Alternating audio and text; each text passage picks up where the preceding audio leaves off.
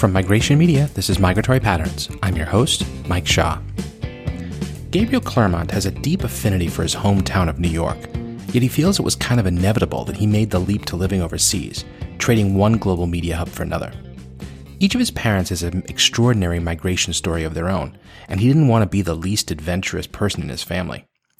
As familiar as living in a global hub is to him, when he arrived at Beijing, he encountered a new kind of diversity. And unlike in New York, things weren't tailored specifically for your tribe or niche. You need to find a way to fit into the systems and communities that are here, or you create one of your own. And while the very act of being able to move abroad shows how much agency one has, it doesn't mean that the path isn't riddled with obstacles, such as the year 1, year 3, and year 5 hurdles that weed out many an adventurer. And how might these challenges differ for folks who go abroad at a different stage of life? Is it easier for kids to make the leap overseas straight out of college? Or is it better to wait until you've had a chance to go through some of your formative young adult experiences within your home culture before doing so? Gabe and I had a really long, incredibly stimulating conversation. We went so long, in fact, that I've had to split this episode into 2 parts. This week we'll cover his migration story and the initial challenges that he and many other migrants face. Next week we'll get into, well, a whole lot more. So sit back, relax, and enjoy my conversation with Gabriel Claremont.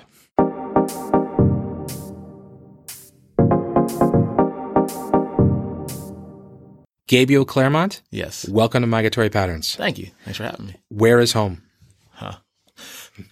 This question is funny because you told me you were going to ask it days ago, and I'm still kind of like, oh, it's a tough one.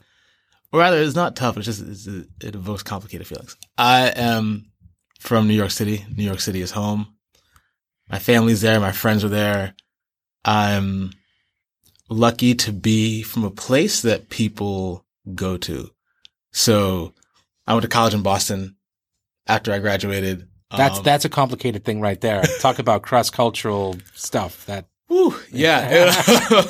Actually, so growing up, I grew up in between New York and Boston. So I went to middle school and the beginning of high school in Newton and then in Boston itself, and then moved back to the New York City area for high school, college in Boston. A lot of my friends from college moved to New York City. My friends growing up stayed there, so have a very strong friend network in that area. Your gravity is your center of gravity is New York. Yeah, my center of gravity is in New York, and I think what's funny to me about that question of where is home is that I'm almost jealous of the people who don't know. I can't imagine what that's like to just kind of be like, the whole world is my home, or people who come from small towns and they can't wait to get out and then kind of have this choice. I almost feel like part of why I'm in Beijing is because there's this almost inevitability of going back to New York and being there forever. So part of why I moved here was to not just be stuck in that lane kind of for the rest of my life. And I've enjoyed all my friends who have stayed there, who have talked a really big game about they're going to move to the West Coast and I had a friend who was very seriously looking into living in Seattle and finding driftwood to make reclaimed wood furniture, and it was a whole thing that never happened. And that is super hipster, man. Yeah, yeah. Super hipster. We're all downtown city kids, and it just. But no one's left. It's impossible to leave. So I've enjoyed both my parents moved to New York City from somewhere else, and I always, had moved around a lot in their lives, and I always respected them for not feeling bound to one place and being adventurous. And my father moved to the States when he was 11. So, had a whole world shift. My mother, when she was in high school, more or less dropped out of high school and moved to Africa for 2 or 3 years. And that kind of spirit, I felt like I didn't want to be the least adventurous person in my family. So I You literally have the exact opposite story of me. Like, my family is all in Boston, and they have been there for 7 generations, and I'm the one who went out into the world. I'm like, I can't do this stay in one place thing. Right. I mean, I couldn't do the stay in one place thing because, like, no one else had done it. And I was like, well, I don't want to be the only one who's just, like, the provincial person in the family. So I, came to Beijing for the first time in 2010 after graduating. But so you came straight here after college? Yeah, as soon as I graduated, I had a friend in university who I majored in film. My background's in film.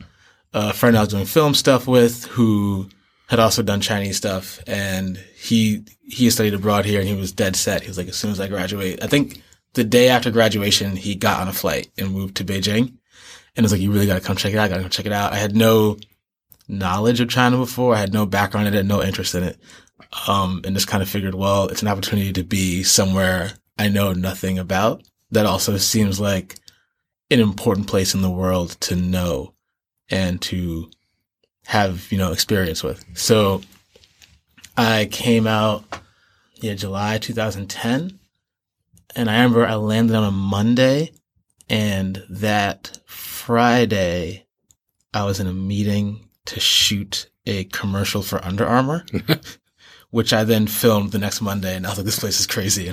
Yeah. Well, that's the greatest thing. I always talk about the smallness of the community here. And I'm sure this is true in other cities where the migrant community, the expat community, the foreigner community is so concentrated and small. Everyone knows everyone, or you're no more than a degree separated from them. Yeah. And it's easy to find, you find yourself interacting with I just got out of film school and I'm working for Under Armour. Right. Like, what? Like, that would never happen in New York. No. Never. And one thing actually so this is my 3rd time living in Beijing. And so when I came out here, I planned on coming out for a few months originally, stayed for a year, and was working doing freelance film stuff, and recognized that, especially at that time, I mean, there was stuff I didn't know about filmmaking, and also I recognized that I was probably not going to learn it working here. So I moved back, went back to New York City, worked on a few films there, and was able to like get some kind of professional experience, get a professional scope of how things are supposed to look like and how things are supposed to be done. But one thing I really missed was that living here, I interacted with people who were diverse in ways that I didn't interact with in New York City.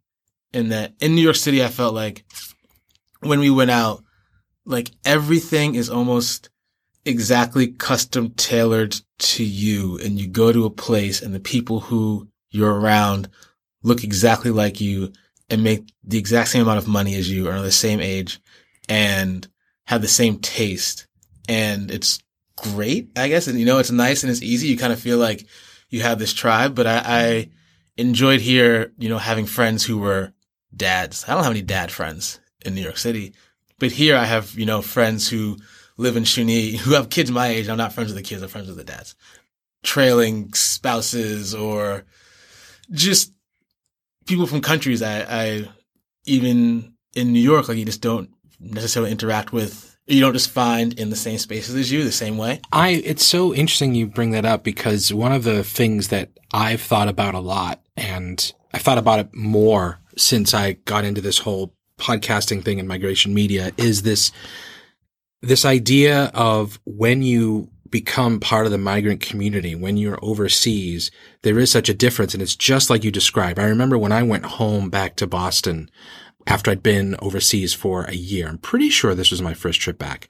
A buddy of mine brought us out, myself and, there's like a group of us who are really good friends, really close through college and right after college. And we kind of went out in this small little group together, and we went to what was at that time the hottest, most stylish, hip bar / hotel, in the city of Boston. And it's actually a pretty cool building, and it's an old renovated, I don't want to call it out, but I remember going there and just laughing.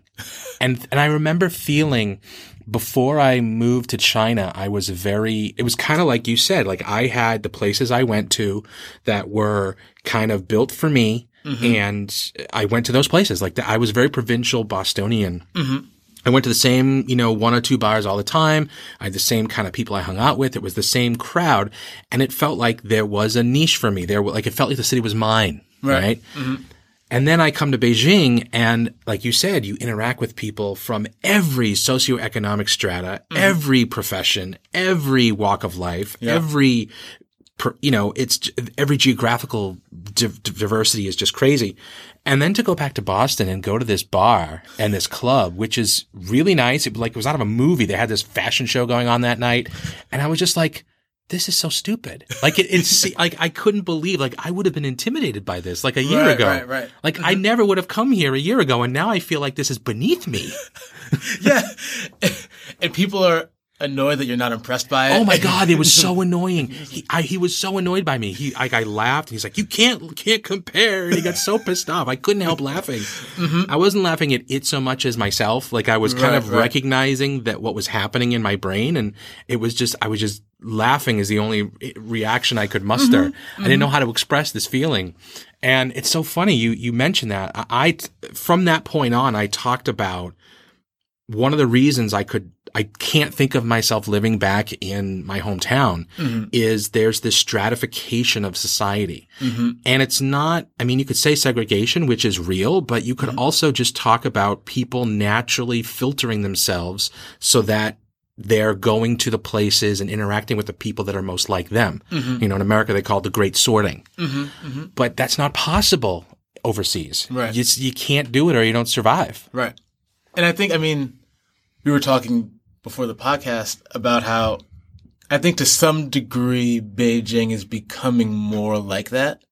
It's starting to kind of shake itself out and sift people into their particular channels. But especially 2010 or before, if you were here earlier, it really just felt like you could be in any place and see anyone. So it was funny also when I would go back to New York, people who I had known here when I was back in New York, it almost didn't make sense to be friends anymore. Like where I would be and where they would be would just be two different places. We had two different maps of the city that we were operating in. Whereas I really enjoyed here, you could go anywhere and you could talk to someone who you had no shared background with, nothing in common, but you could just talk as people about things. Well, you do have something in common here. You're having that experience of living in a place that's not your place of origin and navigating all the same problems, all the same issues. I think of it as kind of a great leveler. No matter where you're from, no matter where your background is, no matter how rich you are, poor you are, doesn't matter. If you're making the choice to go live in another country, another culture that is different from your own, you have more in common, or just you have so much in common with the people who are also doing that thing. Right. And you are just going to naturally be able to relate to each other. And you know what? Okay. I think there's also a degree to which, because for us as Westerners, Beijing still is a cheap place to live. Yeah, you can live cheap here. It's always in those lists of expensive places to live. Yeah, but you can live expensive here if you want. Yes. But you can have meals on the street for a couple of bucks. Right. You could totally survive. And I feel like what I find is that then money doesn't separate people the same way it does in other cities. You mean among the expat community, the foreigner community? Yes. Yes. So, you talk about being a great level, but it's there's a, class to some degree gets stripped away because you can kind of, if you have shared interest, you can find places. I just think I have a lot of friends who are in music, and you would have CEOs of companies and you would have English teachers who are on sketchy tourist visas hanging out at, a Grateful Dead cover band show. And it's we just like this music. We're going to be here and talk. And there was never any kind of, everyone could afford 15 kwai beers. So there was never any of that tension. And everyone was drinking 15 kwai beers. Right. Yes. Yeah. No matter who you were, you're drinking 15 kwai beers. And I was talking to someone about this recently, but it's I guess that's part of the expat experience, no matter where you are.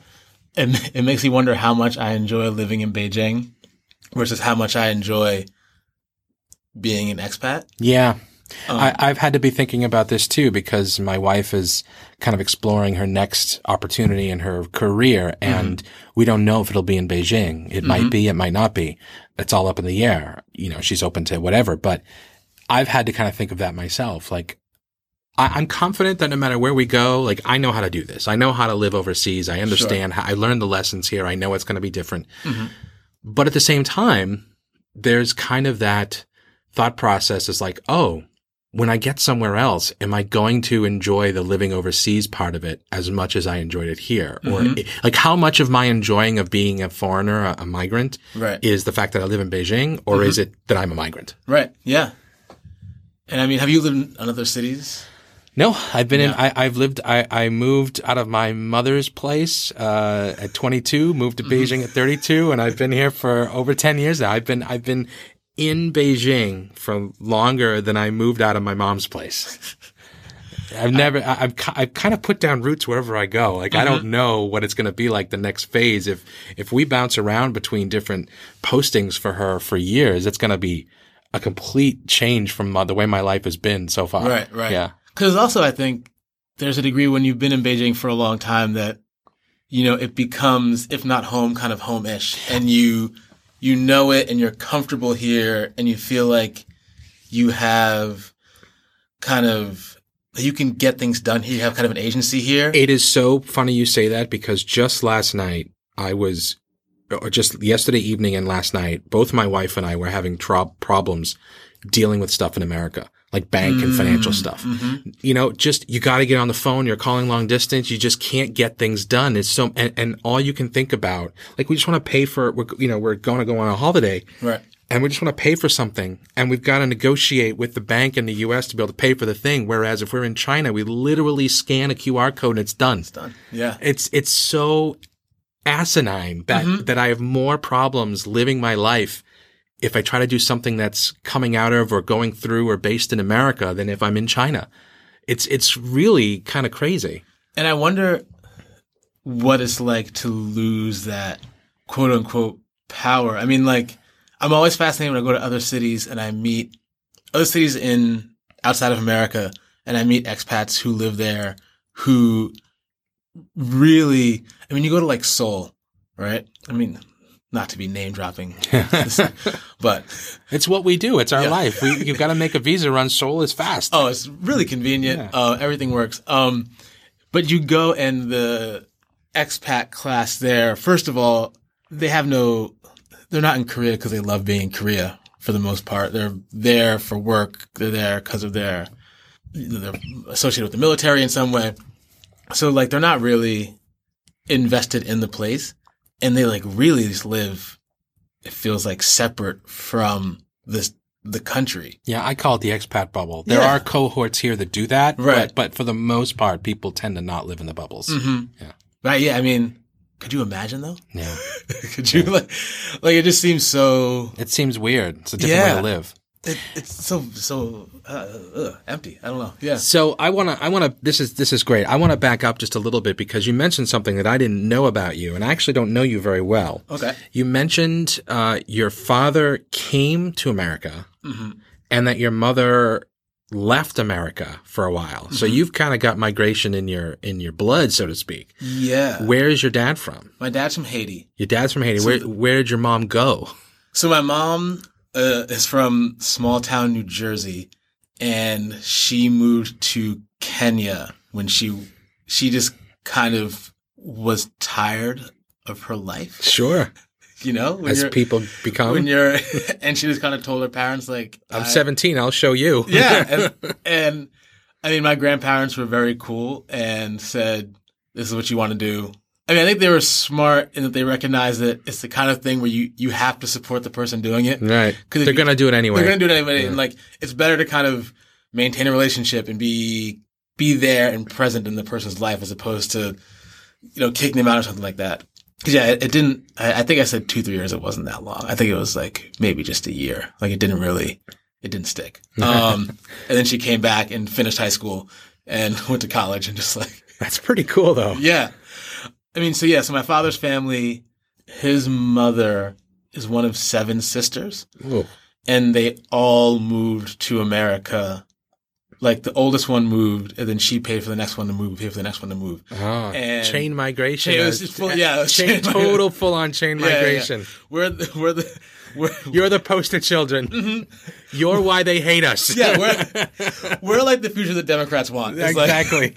It's just people from shithole countries coming over one by one. God.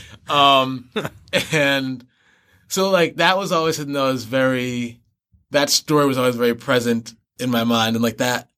I have family who worked very hard to be where they were in the world. Of course. And it was a very considered and thought out thing. And then on my mom's side, her father, he's one of 14, and his brothers and sisters just at a time when like they're African American, at a time when Black people were not allowed to really move freely. They were, a few of them lived in Europe and in Asia, spread out throughout the country. Like it was just kind of, I don't want to say expected it, but it was like the horizons were always kind of that wide for me. There are possibilities. Right. We don't have to be in this place. We can go other places. You can go other places, and that's not weird or like, it's almost like it's not even that experimental.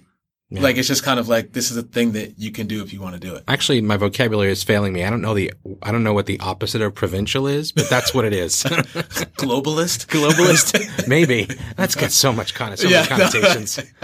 Cut that. Yeah. But no, I mean, so I grew up kind of understanding. I mean, actually, when I think back, like I remember as a kid and as a high schooler having, kind of this idea is like, I don't have to stay here and I can go have a career anywhere. And it's funny because I still feel that way, and I still look out at the world and think about like, where could my next place be? But also, I know you talked about this in the podcast before, but like there's a guilt still that I didn't know that I would have, but that I feel really acutely for like not being around my loved ones and like losing time with them. And that I think is, especially because these motherfuckers won't leave New York. Like if they all like spread out to other places, I'd be like, it's fine. We're all just spread throughout the world and like we'll see each other when we can. But that's not happening. And it makes me really like, that is the biggest draw for me, just to be back and to be amongst them, and to, as people enter relationships and start new jobs. I had a college friend have a health scare recently, and it's like kind of being here, and like he was in the hospital, and like my mom kind of went on my behalf, but like that's the hard part. Yeah.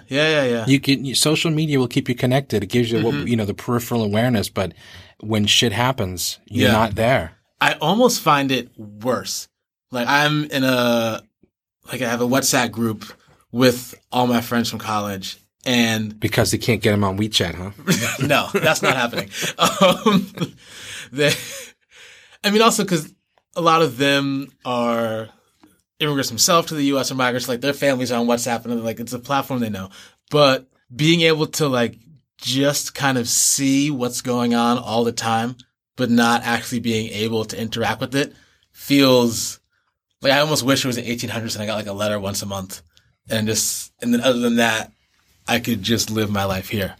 Yeah, I feel like social media makes it really easy, and I've like you said, we've talked about this in the podcast before, is that technology makes it easier. It lowers the barrier to taking that first step.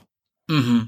But all it does is kind of delay the difficulties of separation till later. Like right. you can stay connected. You can stay in close contact. You can get off the plane, whip out your phone and do a Skype call or FaceTime in real, immediately with anyone you want for free, but you are still not there. And I don't know if this has been studied at all. This is what we got to figure out, but I always talk about, or I should say, I was told when I first came here, or after I'd been here about a year, I was sat down by a guy who'd been here, I think he'd been living in Beijing. So this is around 2009. He said he'd been here for about 15 years. And he'd been living here off and on since, before Tiananmen, before the nothing that happened here happened. And he told me, he said, there are 3 stages. First year, you're going to take your first trip home and you're going to see that life has moved on without you. Babies will have been born. People will have gotten married, or stuff will have happened. Big life events will have happened, and you were not there for that. And that when you go home for that first visit, it will hit you in the face. And a lot of people can't handle that. That's the first kind of great weeding out. Those people, they quit. The second great sorting, or the great filtering happens after year 3, because you get to this point where you de-romanticize where you're at. You've learned enough of the language. You've figured out enough of life here, how to get through. And you realize, oh, this isn't just all sunshine and rainbows and excitement. This is real life. Like, this is I go to a job. I have a job. I have a 9-to-5 job, or I have a whatever job. And there are still idiots. People drive horribly. You know, people make stupid mistakes. There are morons who do things in the street that are just like home. And there are people who then they will either go home or move somewhere else, because what happens is those people who can't make it after that realization, those are the ones who they're either running from something or they're looking for thrills. Once you get past that barrier, the de-romanticization, then you're a potential long-termer. And then the final I just want to say I really enjoy this conversation as a way of like shitting on people I know who left. Oh, like, yeah. Thrill-seeking motherfucker. Couldn't deal. And then the last one, which he didn't give to me, but I kind of figured out through a guy that I know who is a very smart guy. I'm hoping to get him on the podcast. He talks about what I call the Lawai ceiling. And this is your professional life. So if you're working for a Chinese company here, there is a certain limit that there's a certain level that you're going to be able to go as a foreigner. And that's it. You just will not be hired to beyond a certain level. Usually it's middle management in a Chinese company. They just won't do it. There's a cultural clash. There's a lack of trust. There's a certain amount of things that you just cannot interface with at a high level because you're a foreigner. And those people will either leave, or they're going to find their own niche, either within that company where they can kind of create a little space. They convince the company that this is what you need and you don't have anyone else can do it but me. So put me in charge of it. So you won't get the status, you won't get the promotion bump, but you're able to get some autonomy and create a new thing. Yeah. Or you start your own business. Or you start a family or something. So like those are what I think of as like the 3 stages. And if you can kind of make it through those, those are your different kind of migrant. I have so many thoughts. Well, one of the things I think is really interesting is that, and I'm curious what your experience is with other people you talk to, but like we all see the experience through the lens of coming here right after college. And when you're like, we're both having the migrant experience and the young adult experience at the same time. You did. I did. Yeah, I did. But that's also a fair, like a lot of people who come here, it'd be interesting to know if we get breakdowns when the next Chinese census comes. But that is true. There's a fair amount of people who, when they go overseas, they might be doing it as like a professional thing right after college or a gap year thing or whatever. Right. Just now's my chance to do something. Yeah. And I wonder how much of like, we talk about these moments that we miss, how much of that is tied to the age that you are when you come, and how much of that is also tied to like one thing I think about often is the fact that like, right, I've been here more or less 5 years, and when I think about it, I'm like, I've been here forever. I've missed so many things and all these important milestones, and like, I'm such like I've like betrayed my people so gravely and first of all, you've reached that point. You've reached that level. Like, are you going to go back now or are you going to stay out? That's the thing is, it's funny because like I'm probably like not that important. Like they're like, oh yeah, Gabe has been gone. Like, it's been 5 years. Oh yeah. But also if you think about like how long your life will actually be, 5 years is like really, for the reward that you get from it, especially 5 years is like a small period of my time. And when I think about the time that I will have with these friends going forward, you know, like we have so much time left to hang out and interact with each other and go through things. So I think that part of it is just like being young. Like, I wonder if you come here at 50 and someone's like, you have to come at 50 and stay for 5 years, and you're just like, okay. You know, like. That is interesting. Yeah. You've already kind of, like, the time has shifted, and you wouldn't see it. It wouldn't occupy in like your early 20s is like, we have this kind of, it has such a powerful weight to it. That's an interesting way to think about it, because I've spoken to people who are older. Actually, I've spoken with the oldest expat in Beijing, this woman named Eleanor Liu. She's 99 years old. Holy shit. Yes. She's been living in Beijing in some fashion since the opening, since Deng opened. I think her first time over here was like she was in Taiwan, I think, in 78, 79. And then she came over here to the mainland in, I believe, 82. That's crazy. Because, I mean, like, if she's 99 now, she was still old when she came here. She was older, yes. Yeah. And she came over as a teacher. She'd already had a career. Right. Her husband was Chinese. She grew up in the South.